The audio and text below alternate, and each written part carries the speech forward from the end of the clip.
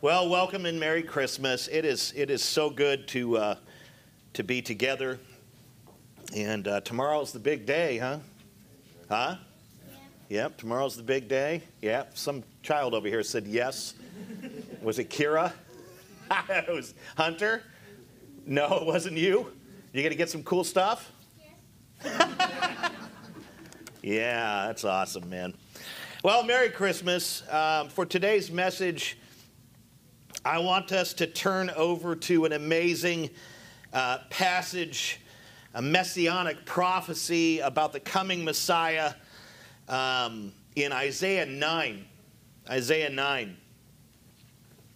In this incredible text, not only foretells the coming Messiah, the Lord Jesus Christ, but it describes some of his titles and the works that come through these titles that describe who he is. You know, and every year you have these holidays and you have to kind of think about what am I going to preach on? I know it's got to be about the birth of Christ. It's Christmas. You know, around Easter time it's the resurrection. And so I thought, well, maybe I'll just go to the Old Testament. And so we're going to be in Isaiah 9 today. But it does describe some things about the coming Messiah. Remember the context. Isaiah's talking about him coming in the future. And it does describe some titles or names that he has. At the time of its writing, and that's between 740 and 701 BC. So that's roughly 700 years before the birth of Christ. That's when Isaiah was written. During its time of writing, the northern kingdom of Israel was about to be attacked and plunged into some really, really deep darkness by the Assyrian nation. And that's because the people of the northern tribes did what the Israelites pretty much always do, and like all of humanity does, and it forsakes God and gives itself over to idols and worships everything but God. And this was happening in the northern kingdoms. And so God is, in a sense, because he's sovereign, thrusting his own people into deep darkness at the hands of the Assyrians because of their rebellion. So when Isaiah writes this passage, this particular section, that's the context. They're about to go into a lengthy season of darkness because of their sin and idolatry. And two tribes in particular of the northern tribes, Zebulun and Naphtali, they would be the first to be invaded and essentially gobbled up by the Assyrian invaders. How many of you have maybe an Assyrian friend? I have some Assyrian friends. My hairstylist is an Assyrian. It's amazing to talk to her about, and she's a Christian, but it's amazing to talk to her about Assyrian history. I don't think in the history of the world there's ever been a more brutal group of people during that time. They did the most incredible, and when I talked to her about this, she's like, but I'm very nice. I'm like, yeah, I know, but historically you're not known to be nice. But this group of people, this people group, were just lethal. And they had a nation at that time. They don't now. They're scattered, but they would do things like bury their enemies up to their necks, dip their heads in honey, and then release ants on them. I mean, they were absolutely brutal. And so why do I say this? Not to gross you out. Hunter probably likes it because it sounds pretty cool, right? But just to give you an idea of the brutality of this people group, of this kingdom, Assyria. It is at the time the most powerful nation and kingdom in the world, the Assyrian nation is. And it's about to stomp the light right out of the northern tribes. And it begins with Zebulun and Naphtali. They would be the first to be gobbled up. Zebulun was between the Sea of Galilee and the Mediterranean, so it's kind of fixed between those two bodies of water. And Naphtali was a little bit more to the north and west of the Sea of Galilee. So geographically, think of the land of Israel, think of Galilee, and near Galilee, that's where these tribes were settled. Prior to this absolutely obliterating and devastating invasion, Isaiah speaks a prophetic word to the remnant of believers, because the remnant of believers are rarely, if ever, spared. Like the actual people that are committed to God, they're rarely, if ever, spared from this kind of discipline. It's not that the discipline's aimed at them, but they're part of that group. And when the discipline comes, when the darkness comes, they're going to have to deal with it as well. And so Isaiah is addressing in chapter 9, he's writing to, and in chapter 8 and 7, he's writing to the remnant, the faithful people that are going to kind of get sucked up into this thing. And he gives them a prophetic word. He encourages them to continue to trust in the Lord and to walk in the light when their lives and land are overcome by darkness. Isaiah 2:5 speaks to this. So knowing that, prophetically knowing that judgment and darkness is coming, he's addressing the believers and saying, yeah, you're going to get swept up into this. You need to trust the Lord when it comes. You need to walk in his light when it comes. That's the whole point of chapter 9. And I think Isaiah's challenge is very, very timely. I mean, today the remnant, the true church, which I think is much smaller than what we see visibly, the remnant in America finds herself in a very similar situation, right? Our land has been conquered and carried away by another ancient foe, the devil. We, at even this very moment, are surrounded by darkness. You look outside and say, well, it's very light, it's very lit outside, and yeah, there's some fog and all. Let's think in terms of spiritual darkness, and then in other forms of darkness with all the evil. So Isaiah is addressing a remnant in the midst of their darkness, and in the midst of darkness getting worse. And that's why this is so timely for us, because we as the remnant find ourselves in a very, very similar situation. I mean, would we all agree, as if you're a Christian, wouldn't you agree that these are very dark times? Can you recall a time in U.S. history when things were this dark? Maybe you were around during a war and you could say, yeah, I think so. But I mean, talking about the homeland, it's very dark right now. Very dark. And it's not because of one political party or one side of the aisle. It's because of Satan. Satan has blinded the minds of people, destroyed all logic and rational thinking, causing men and women who walk in darkness to think that men are women and women are men. And just think about it. These are incredibly dark times. And because of this, we too need to be encouraged. The remnant needs to be encouraged. You know, I talk to people all the time, and they're believers, and they say, I've never seen things like this. This is amazing. How are we going to deal with it? Well, I think Isaiah has some wisdom for us. And I would say that we do, us now, us people in this room and Christians today, we possess quite a few advantages over Isaiah's immediate audience, don't we? His people were looking forward to the coming Messiah. He hadn't come yet.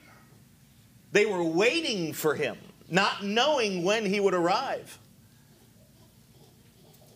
And they were waiting for him to come and to bring the deliverance with him that he would bring. They were hoping for that.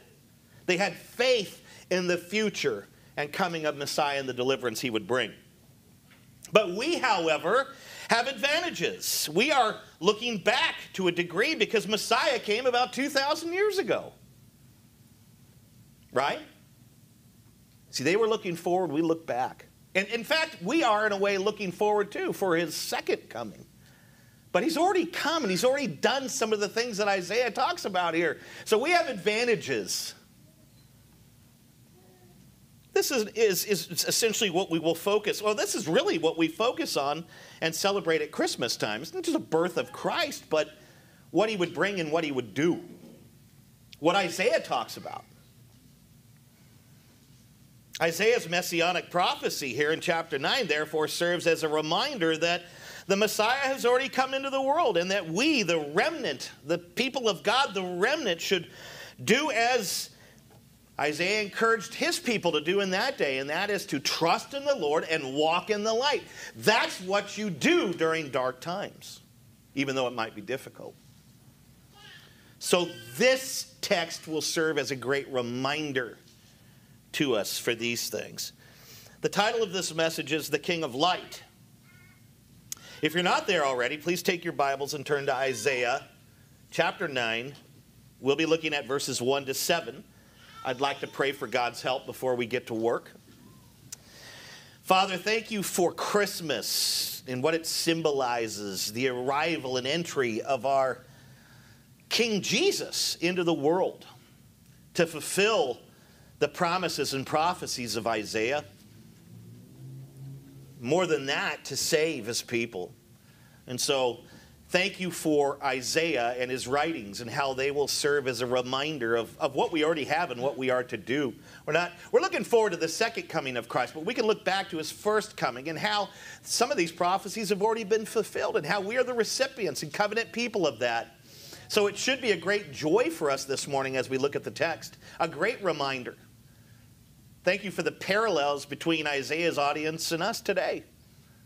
Teach us from your word. May we be humbled and trusting in you. We pray in Christ's name. Amen. Well, let's pick up at verse 1. Verse 1, I'll read it. Yep, we've got it up on the board. And this is how Isaiah starts this phenomenal chapter. He says, "But there will be no gloom for her who was in anguish. In the former time he brought into contempt the land of Zebulun and the land of Naphtali. But in the latter time he has made glorious the way of the sea, the land beyond the Jordan, Galilee of the nations." Stop there. This paragraph is the starting point of Isaiah's prophecy regarding Messiah's deliverance. He begins by stating that the gloom, anguish, and contempt that Zebulun and Naphtali will experience, he is saying it's not going to last forever. Why is he saying this? Because he knows that the Assyrians are going to come and thrust this land into darkness and despair and slavery and every horrific thing that you can imagine, because these people, the Assyrians at this time, were bloodthirsty. And he's saying it's going to come, but it's not going to last forever. He says in latter times, firstly, he says, in the former time, God brought you into contempt for your rebellion. That's the idea of the Assyrians coming and just devastating them with God's judgment. And then he says, in latter times, God will make these lands glorious. And he gives the span from the sea, that's the Mediterranean, to beyond the Jordan River. That's basically the whole land of Israel. And Isaiah goes on to call one particular region, or the region that is beyond the Jordan, he calls it Galilee of the nations. This is a really interesting title, and for those of us who have studied the New Testament, we know quite a bit about Galilee. A lot of the New Testament geographically is focused on that particular land. It was just the agricultural or Central Valley, like we have our Central Valley. It was that of Israel. There's nothing really significant about it. It's just a territory that's fertile, and it's a great place to grow crops. And you've got the Jordan River that feeds the agriculture there. But he calls it the Galilee of the nations, and you don't really see this anywhere else. Certainly not called the Galilee of the nations in the New Testament. So he gives it this kind of special title. Usually it's just called Galilee. It's just the agricultural hub of Israel, like the Central Valley. It's not significant like Jerusalem down in Judea or other places. It's the Modesto. Whoopity-doo. Why does Isaiah apply this special title to little insignificant Galilee? Well, we don't know for sure why Isaiah says this, but I think that we can draw an inference, and I think it's because he seems to know and understand that Galilee is going to be made significant because it's where the Messiah will be born. It's where the Messiah will grow up. It's where the Messiah will perform most of his ministry. Did you know that?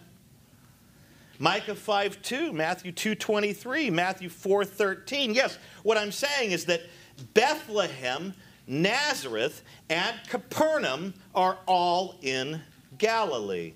And those are the three places that Jesus spent most of his time. Isn't that interesting? Since Galilee is, in a sense, the launch point, and since the Messiah's ministry would be global, right? Because we know him as the Savior of just Galilee. No, he's the Savior of the world. He's the Lamb of God who takes away the sins of the world.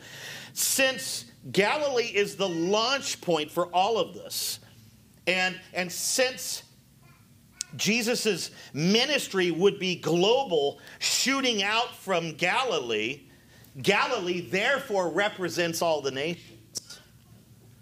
This is why Isaiah calls Galilee Galilee of the nations, because from Galilee, the ministry of Christ and the gospel of Jesus Christ will go out to every nation, to the ends of the earth. That's the significance. That's why it's called that. Isaiah seems to know this somehow. Maybe it was revealed to him. So, first verse deals with, yes, you're going to have trouble, but it's not going to last. And then this very significant place is mentioned because it's from that place that the deliverer and deliverance will come. Now let's move to verse 2. Isaiah says this, and this verse is very familiar to most of us, I would think. The people who walked in darkness have seen a great light. Those who dwelt in a land of deep darkness, on them has light shone.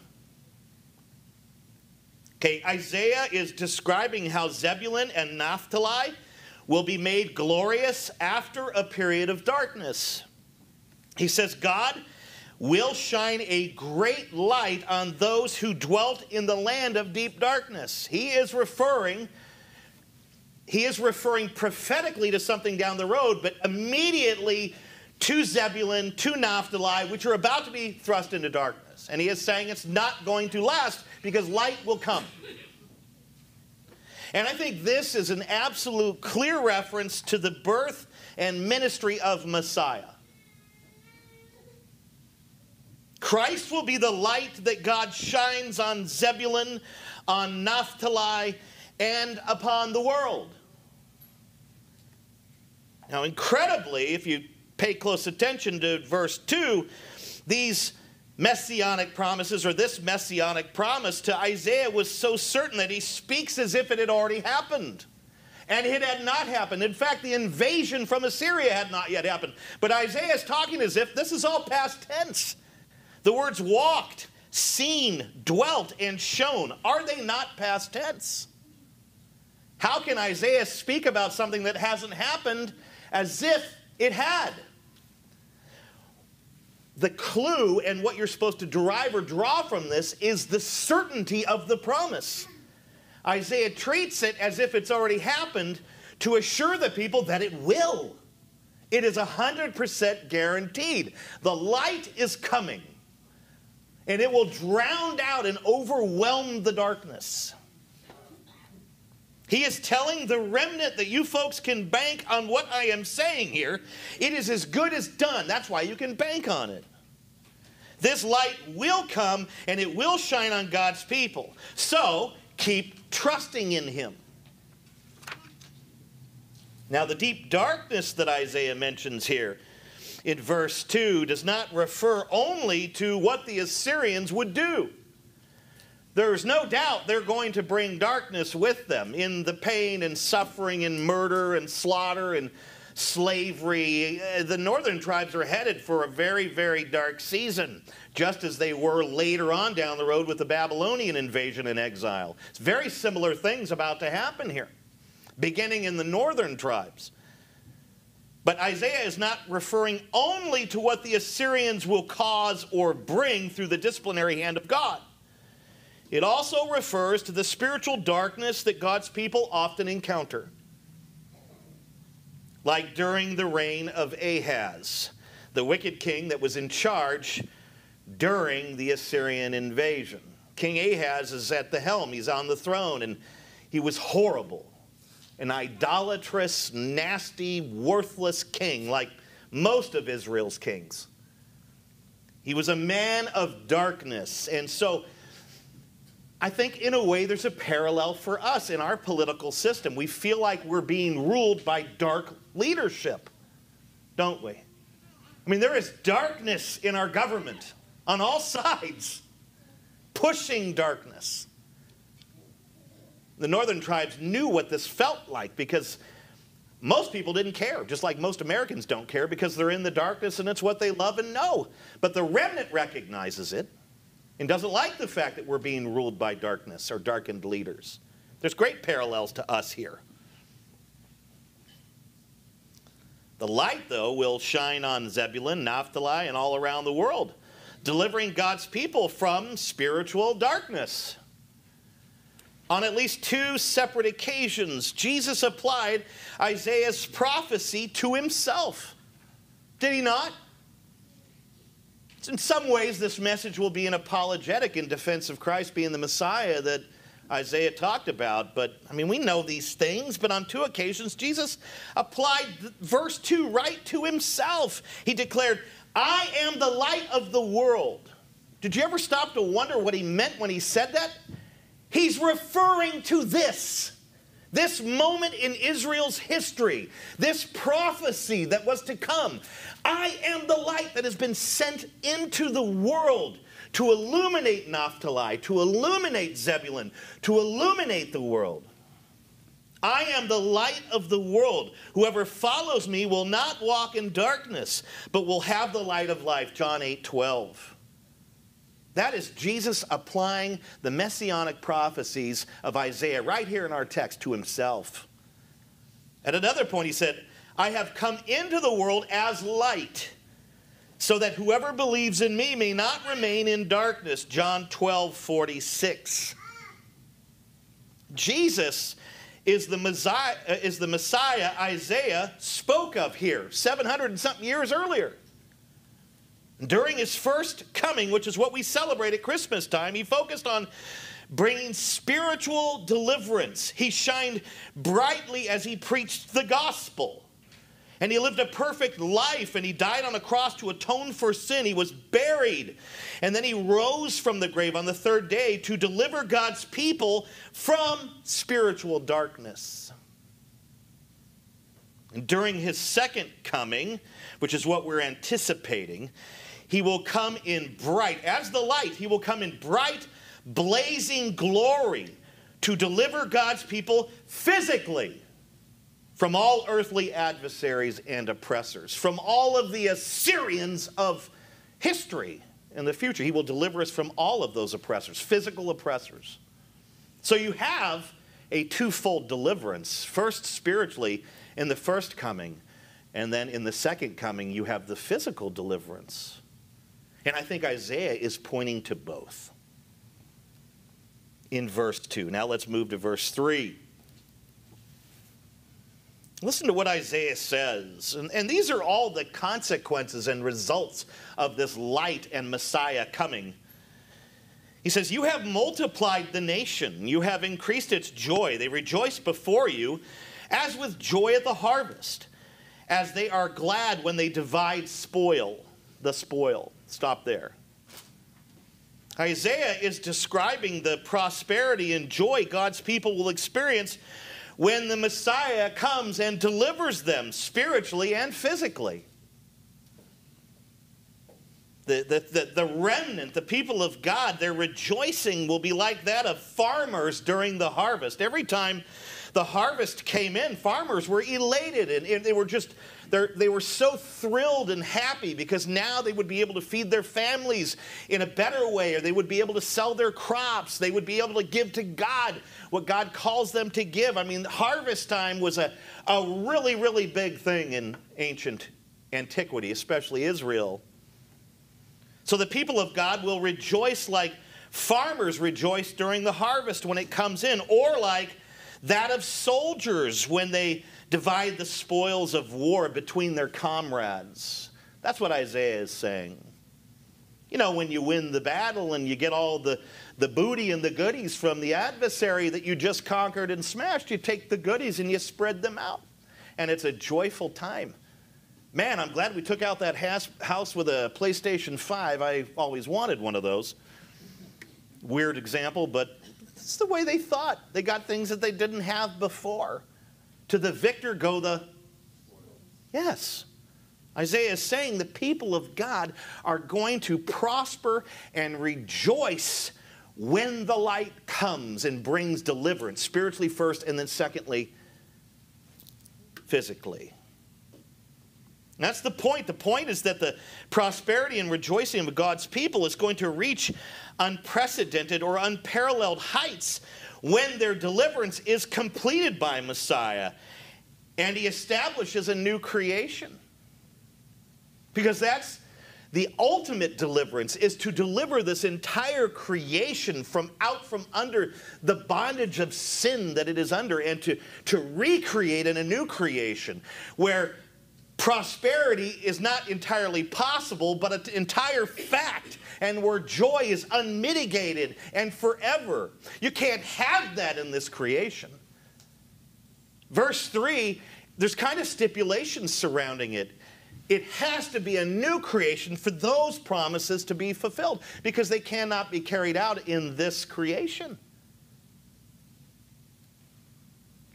When he establishes a new creation, that is when... Now, don't get me wrong.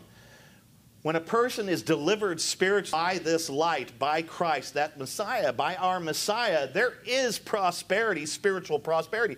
There is rejoicing. There is joy that you never had. It's there. So Isaiah is pointing to that. But there is coming a day when he returns and he defeats every adversary, every oppressor, thus making them his footstool. That is when the elation and prosperity of the remnant of God's people will reach the pinnacle.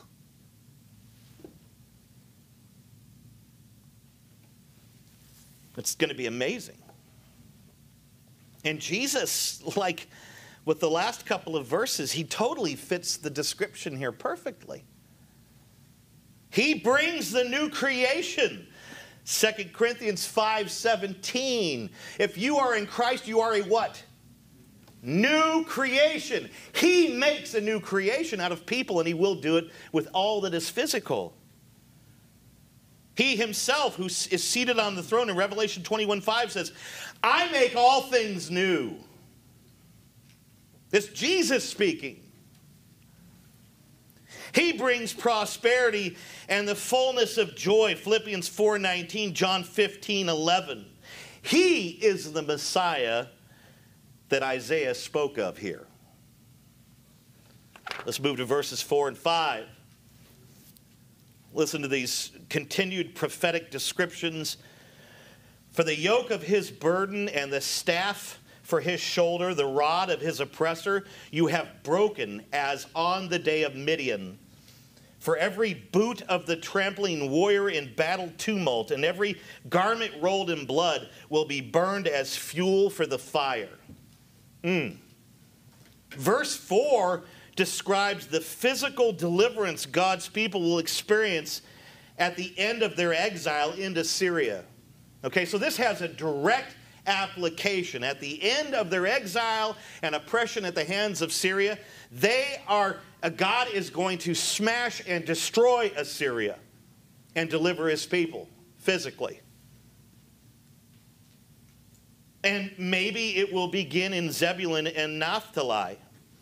And we must remember that those two places, those two areas, those two sections of Israel were going to be the first to be gobbled up by the Assyrians. And so there is the promise of physical deliverance from this foe right here in Isaiah's prophecy. I think that's what he's speaking to mostly. These Assyrian oppressors, they're going to place a yoke of burden on God's people. They're going to keep them in check with the rod. That's what that is. That's the rod of discipline, the rod of punishment. In other words, God's people at the hands of the Assyrians, they're about to be worked like farm animals, like oxen, because that's how you got plowing done. You took 2 oxen and you yoked them together. There is a yoke coming for God's people. In other words, they are going to be put in forced slave labor at the hands of the Assyrians. But Isaiah is saying it's not going to last forever, because God will one day break the Assyrians' yoke and rod like he did with Midian. What is he referring to now? He's referring to Gideon. Gideon's tiny little self and tiny little military taking on a superpower, the Midianites, and completely devastating and destroying them because God was with Midian. The Midianites were known as slavers and slave traders. Who was Joseph sold to? From the pit. He says it's going to be just like it was in Midian. And he's referring to when Gideon went into Midian and whooped them. And do you know where Gideon's battle took place? Zebulun and Naphtali. All these connections are here. We don't quite understand them as well as the Jewish mind would have, because they know their history. They did back then. So verse 4 is talking about a physical deliverance that will come, that they will be brought out of the Assyrian control and oppression, physically delivered from that at some point. Of course you could parallel and tie that to what Christ will do at his second coming. There are oppressions that are happening now to us. There are physical oppressions that are going to intensify over time. And there's coming a moment where Jesus will return and crush all the oppressors. He will break the rod. He will break their yoke that they place on God's remnant. So the parallels are there. And verse 5, I think, is quite startling. Isaiah is using, I think, really terrifying apocalyptic poetry to describe Messiah's victory over God's enemies, then and now or in the future. He says that the Messiah is going to, the light that's coming into the world, he's going to take the boot of every trampling warrior who battles against God's people in tumult, and every bloody uniform or garment they wear, and burn them as fuel for the fire. That's apocalyptic language. That's the kind of stuff you read in the book of Revelation when the Lamb of God, the Messiah, Christ, comes back and unleashes God's wrath on the world. Same language. Isaiah's using it here. There is some of this apocalyptic wording and poetry and literature in Isaiah's writings. And I think that this idea of burning the uniforms and the boots of the soldiers, which represent the full soldier, right? He's talking about the soldiers, the oppressors that come against God's people. When he talks about the boot, he's talking about their feet. When he talks about the uniform, it includes a helmet. He's talking about from head to toe, the entirety of these oppressors is going to be thrown into the fire as fuel for the fire. What are we talking about here now? This is a metaphor for hell. Now, what should be swirling in your mind is the idea of Revelation 20, where Christ returns and judges all unbelievers, all adversaries and oppressors. Great white throne, think that. And at the end of that narrative, where are they put? They are cast, they are thrown into the lake of fire. Isaiah's prophesying that here. That's the end. The ultimate end of death, which is our ultimate adversary, and the ultimate end of all the earthly adversaries and oppressors, all will be cast away into eternal fire and torment. That's what he's talking about here. They are kindling. Isaiah is saying that, you know what, I understand and I empathize with you. You are going into a time of darkness at the hands of the Assyrians. And quite frankly, the Israelites at this point should have been pretty accustomed to that because they'd been in darkness off and on throughout their entire lives. But he's saying, I know you're going into this. But what he's also saying is that, you know what? their end, the end of the oppressors, the end of the adversaries, the end of the Assyrians, the end of unbelievers, the end of those who persecute believers and who have done that since the beginning, including the serpent and Hades and everything else, their end is going to be much worse than the darkness that you have to go through. That's what he's saying. He's trying to give them perspective. It's going to be tough, but it's nothing like those uniform wearing oppressors, what they're going to experience. Look, their end is hell. He is saying their end is hell. Your end is glory. Your end is prosperity. Your end is joy. Is that not what he said in verses 1 and 3? So he's trying to make a contrast to build faith in them. Look, we got to go through some stuff, but it's nowhere near like what those who are going to harm us are going to go through. Perspective. And these descriptions, like the others, they fit Jesus perfectly. Perfectly. He crushed the head of the serpent, our spiritual slave master, Satan. That's the proto-evangelium in Genesis 3:15, that when Adam and Eve sinned, God prophesied that the seed of Eve, Jesus, would come and crush the serpent that deceived them. And that serpent is the biggest and most successful and broadest, has the most numbers of slaves in the history of the world. Satan does.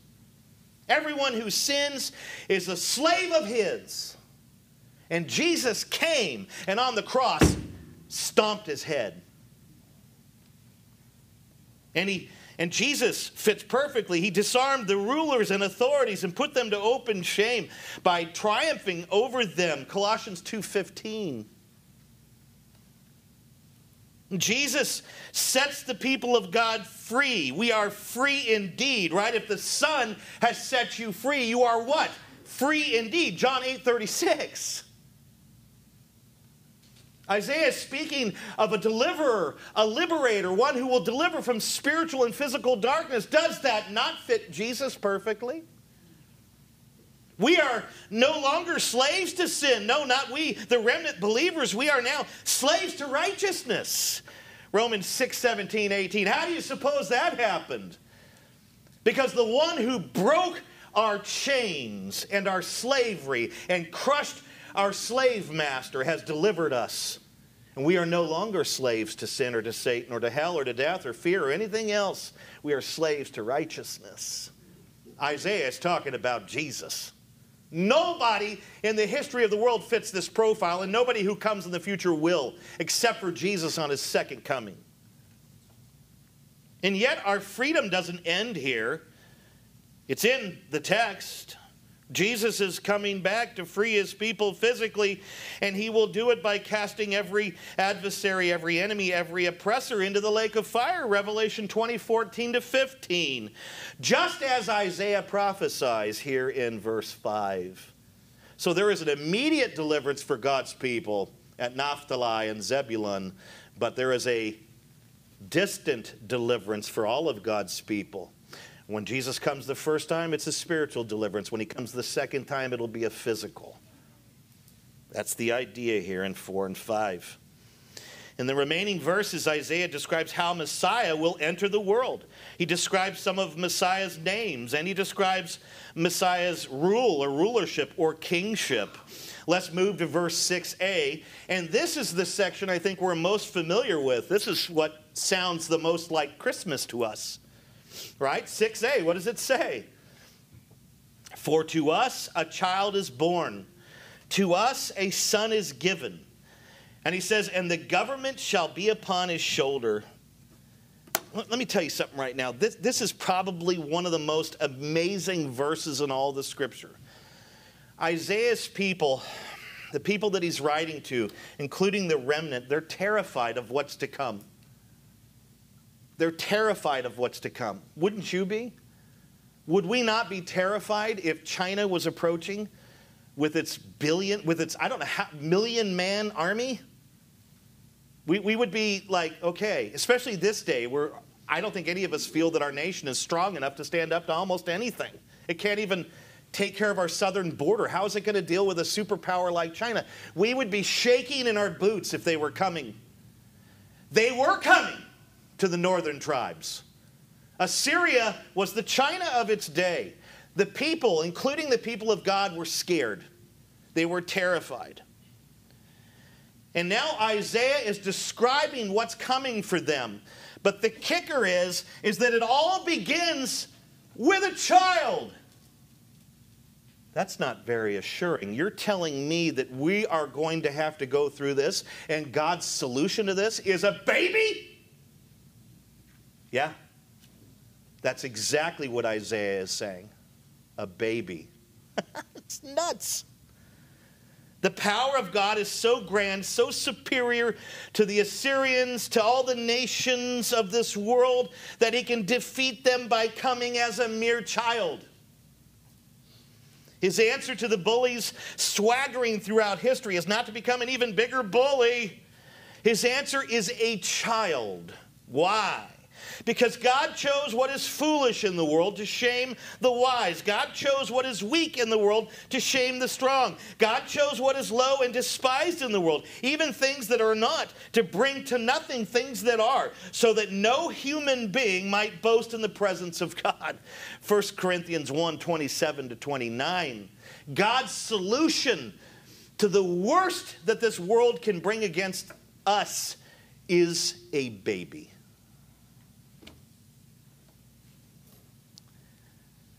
The Messiah who enters the world and delivers the world comes as a little baby boy.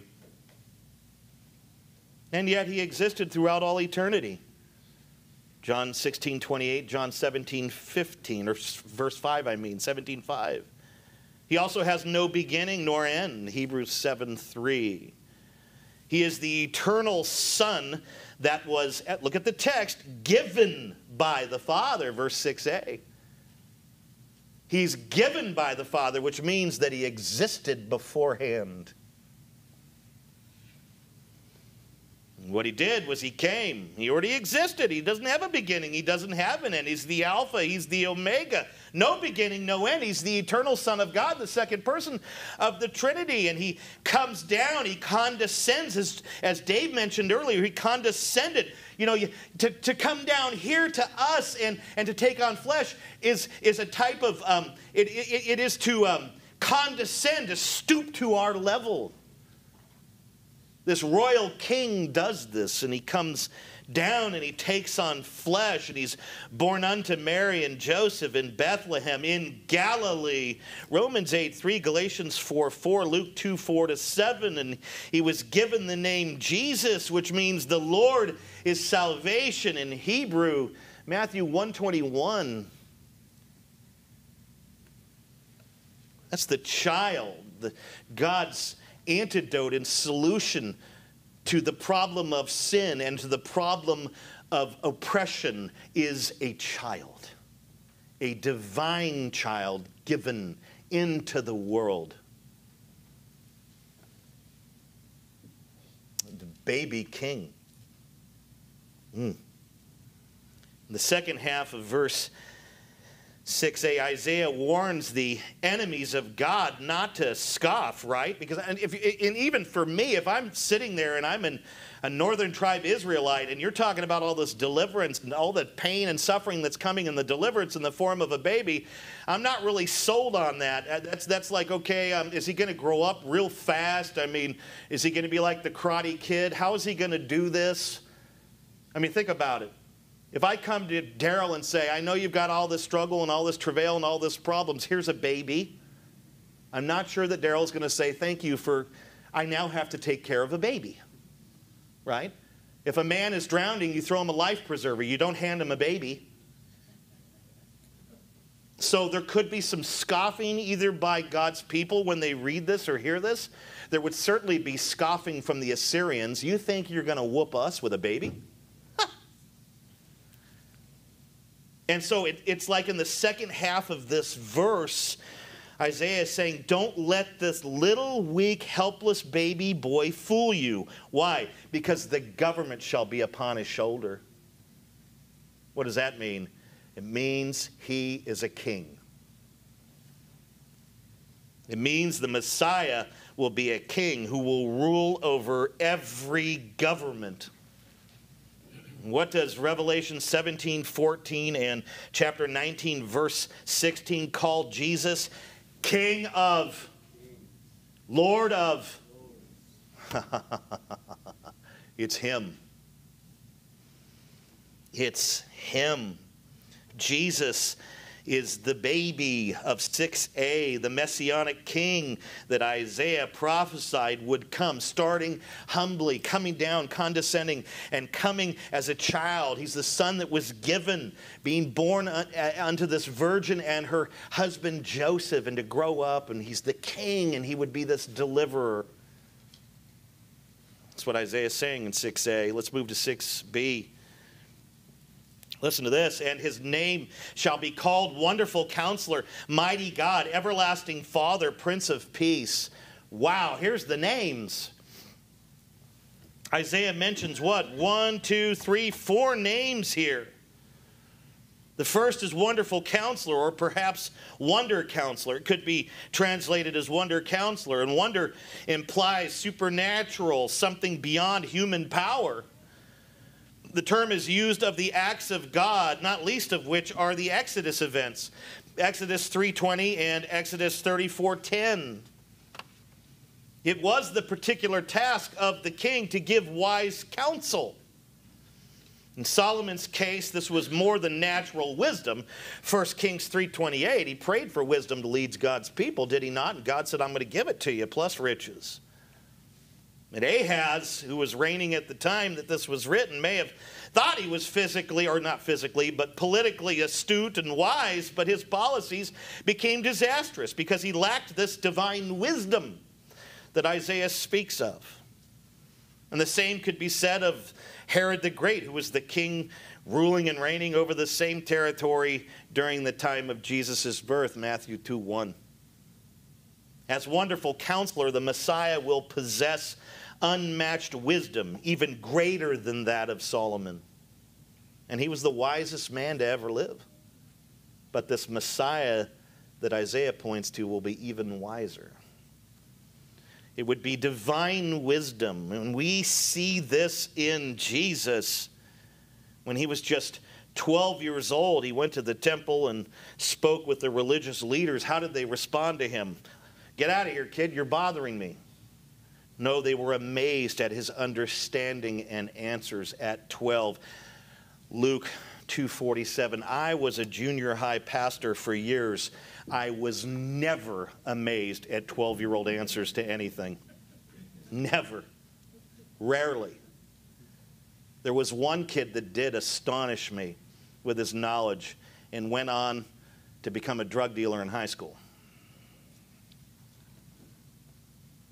Jesus at 12 is blowing the minds of the religious leaders and elite, the Sanhedrin type folks. They're at the temple, the scribes, the Pharisees, the Sadducees. He's in there talking theology with them, and they're sitting there going, where did this kid get his degree? Jewish tech? I mean, their minds are blown. 12 years old.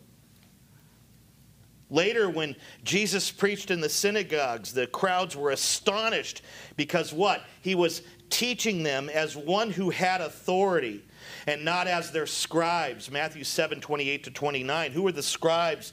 The most theologically astute, educated leaders, religious leaders in that day were the scribes, not the Pharisees, certainly not the Sadducees, the scribes.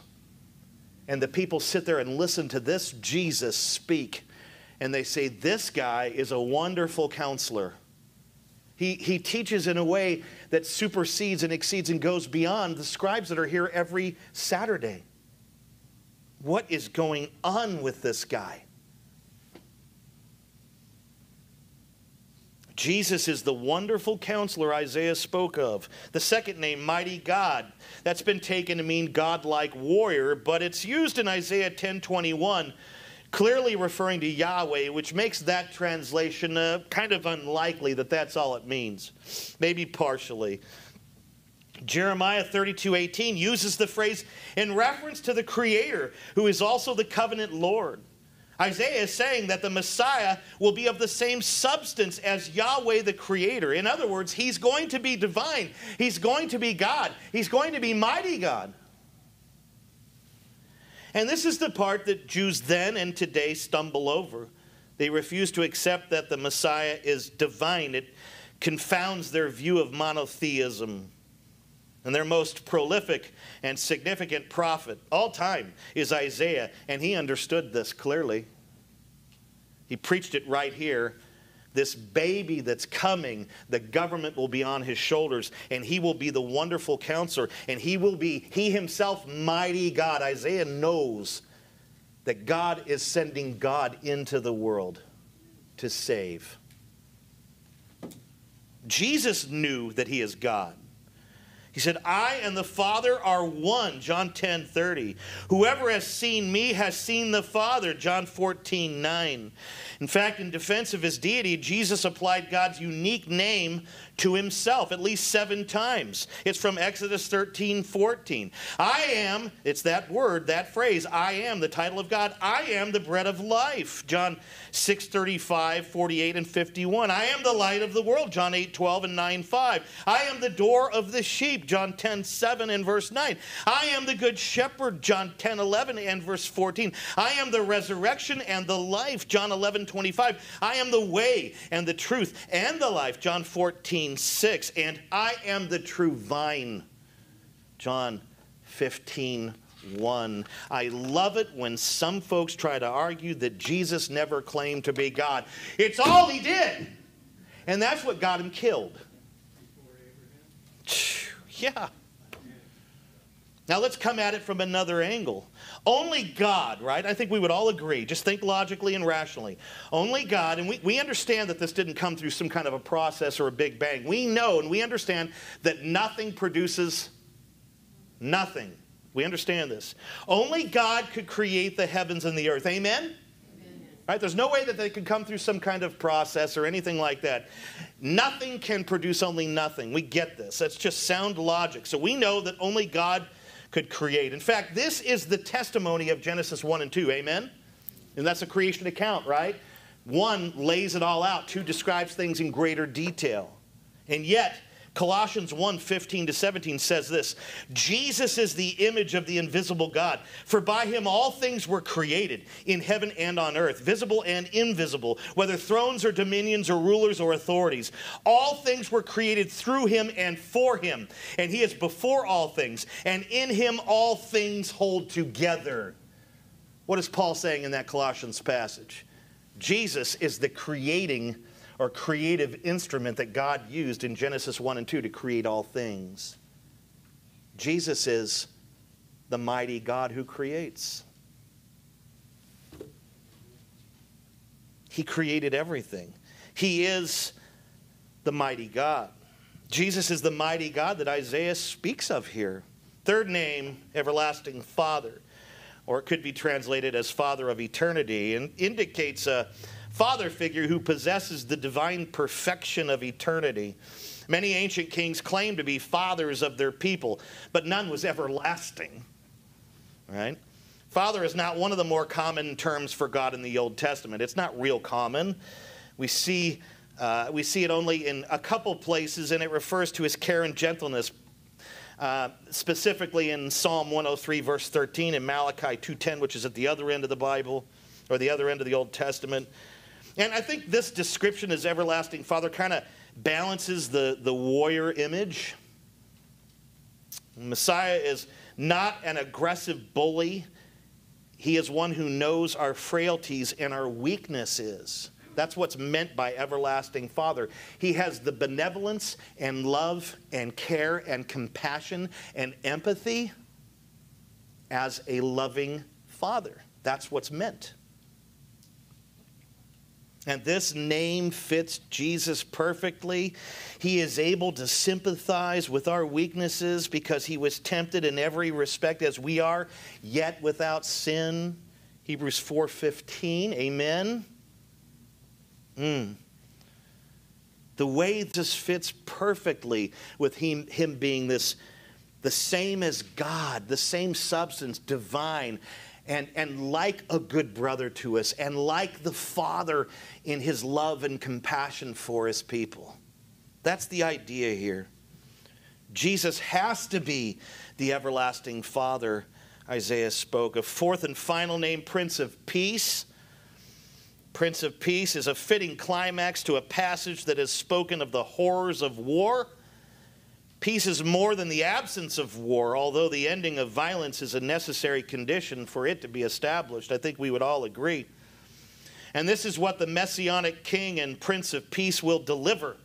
At first, he will establish peace between God and his subjects through a vicarious, atoning sacrifice and the forgiveness of sins. Sounds like Jesus. Later, he will establish peace in a new creation that involves a sense of personal well-being and material prosperity and a complete life of fulfillment and hope. That's what we get in the new creation. You will have peace without interruption because there will be nothing in the new creation to disturb the peace. This is what Isaiah is speaking to. When this Prince of Peace ushers in this new creation, the kingdom of God, a Davidic promise will be fulfilled. And we see it in 2 Samuel 7:10-11. And this is what it says, "And I will appoint a place for my people Israel, and I will plant them so that they may dwell in their own place and be disturbed no more. And violent men shall afflict them no more, as formerly from the time that I appointed judges over my people Israel. And I will give you rest from all your enemies. Moreover, the Lord declares to you that the Lord will make you a house." Man, this name, Prince of Peace, it fits Jesus Christ perfectly because he's the only one that can establish peace between you and his Father, whom you have offended through your sin. He's the one that brings that. He ends the war between man and God. And he is the one who will bring peace in a new creation. Isaiah couldn't have been speaking about anyone else. He couldn't have. It's Jesus and Jesus only. I mean, when Jesus saved people, he often told them to depart in peace. Luke 7:58 and as well as chapter 8 verse 48. Why? Because they now had peace with God and could rest in God's mercy and grace. Jesus ended the war between that sinner and God. He brought peace between them. He brought reconciliation through his finished work between them. So he saves somebody. He saves a soul. The Spirit regenerates. He saves a soul, and he says, you can now go in peace. Peace that you've never had. On the night of his arrest, while in the upper room, Jesus told his disciples that he will give them his peace that goes beyond anything the world could offer. John 14:27. Now, on at least one occasion, Jesus declared that he had not come to bring peace on earth, right? You know this. Luke 12:51, do not be mistaken. I have not come to bring peace on earth, but a sword. He said this. How can he be the Prince of Peace and also bring such division or say that he hasn't come to establish peace? Well, at that particular juncture, he said this to clear up theological misconceptions concerning himself, the Messiah. People thought Jesus was there to establish in that very moment global peace. You're going to bring all our adversaries, make them your footstool, smash everyone. This is why they hoisted Jesus up over their heads and said, our king is here. He's come to destroy the Romans. And everyone thought this. Even the disciples at some point thought this. But Jesus had come to preach and fulfill the gospel, which is a stumbling block to Jews and foolishness to Gentiles. 1 Corinthians 1:23, the gospel transforms people and it completely disrupts their regular patterns of life, does it not? It can set family members against each other, Mark 13:12. It might even turn an entire city upside down, like at Ephesus, Acts 19:28-41. The gospel will establish peace between God and man, but it doesn't always establish peace between man and man. Why? Because men love the darkness and hate the light. John 3:19. You see, Jesus understood these things. He is the wonderful counselor, and a wonderful counselor will know these things in advance. So he wanted to clear up the misconception that he was there to establish perfect peace on earth between men and men. The objective of his first coming was to establish peace between God and man through his reconciling death, burial, and resurrection. The objective of his second coming will be to establish peace in the new creation, where newly resurrected men and women will enjoy perfect fellowship with the King and with one another forever and ever and ever. It will never be interrupted. They will have perfect peace from the Prince of Peace. Jesus will establish everlasting peace for this new humanity that lives in this new creation. He said himself, or actually he said through the Apostle Paul, for the kingdom of God is not a matter of eating and drinking, but of righteousness and peace and joy in the Holy Spirit. Romans 14:17. What am I telling you? I am telling you that without a doubt, Jesus is the Prince of Peace Isaiah spoke of. Only he can bring peace between us and God. Only he can bring peace in the new creation, and he will. Verse 7a, of the increase of his government and of peace there will be no end on the throne of David and over his kingdom, to establish it and to uphold it with justice and with righteousness from this time forth and forevermore. Isaiah is saying the Messianic king, he's going to be the final king. There's no kings after him. He will reign forever is what he's saying. How can you have another king? He will not only continue to reign, but his kingdom will expand and to fill the whole earth, he says here. He will be in David's lineage and sit on David's throne, he says. But his kingdom will be unlike that of David and other kingdoms, and even decent kingdoms like that under Josiah and maybe a handful of other Israelite kings. It'll be unlike David's kingdom. It'll be unlike the kingdoms and nations of the world with their corruptions, because no matter how great a kingdom is, it still has its corruptions. Jesus' kingdom will be better because it is marked by justice and righteousness that have no end. Like everything else in this amazing passage of Scripture, this prophecy, this description fits Jesus like a glove. It fits him like an absolute perfect glove. Scripture teaches that he is right now, as I speak, enthroned in glory at the right hand of the Father as king. Mark 16:19, Hebrews 1:3, there's other passages. He is not just king and head of the church. He is king over the nations as I speak. People say he is coming to rule. This isn't completely accurate. He is not just coming to rule. He rules right now. There's no inauguration, as we used to say. He's like a president who's been voted in. He'll become king at some point. No, he's king. Period.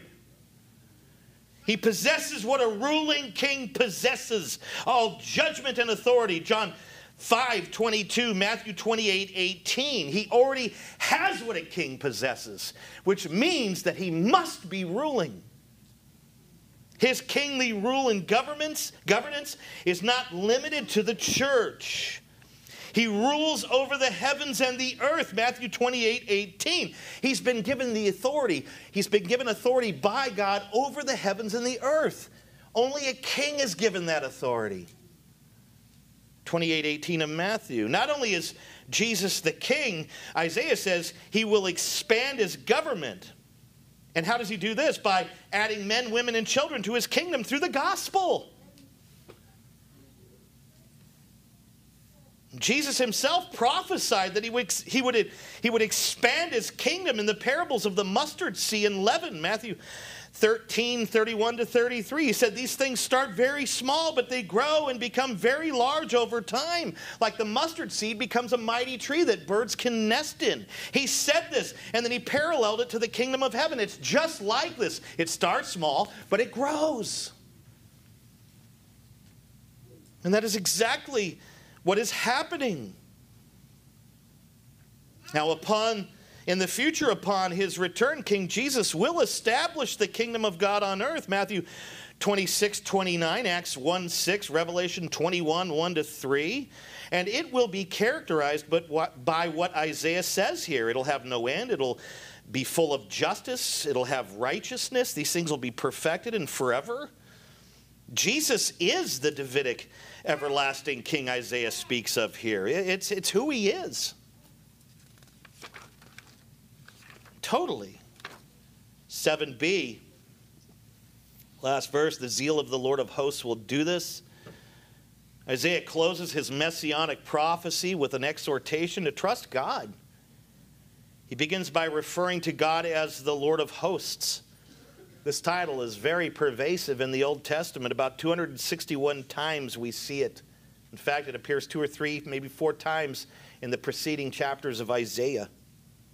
As Lord of hosts, God is the all-powerful ruler over the entire universe. That's what that title means.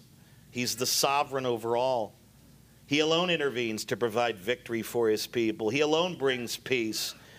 At the same time, he is available to hear the prayers of his people. Psalm 80, verse 19.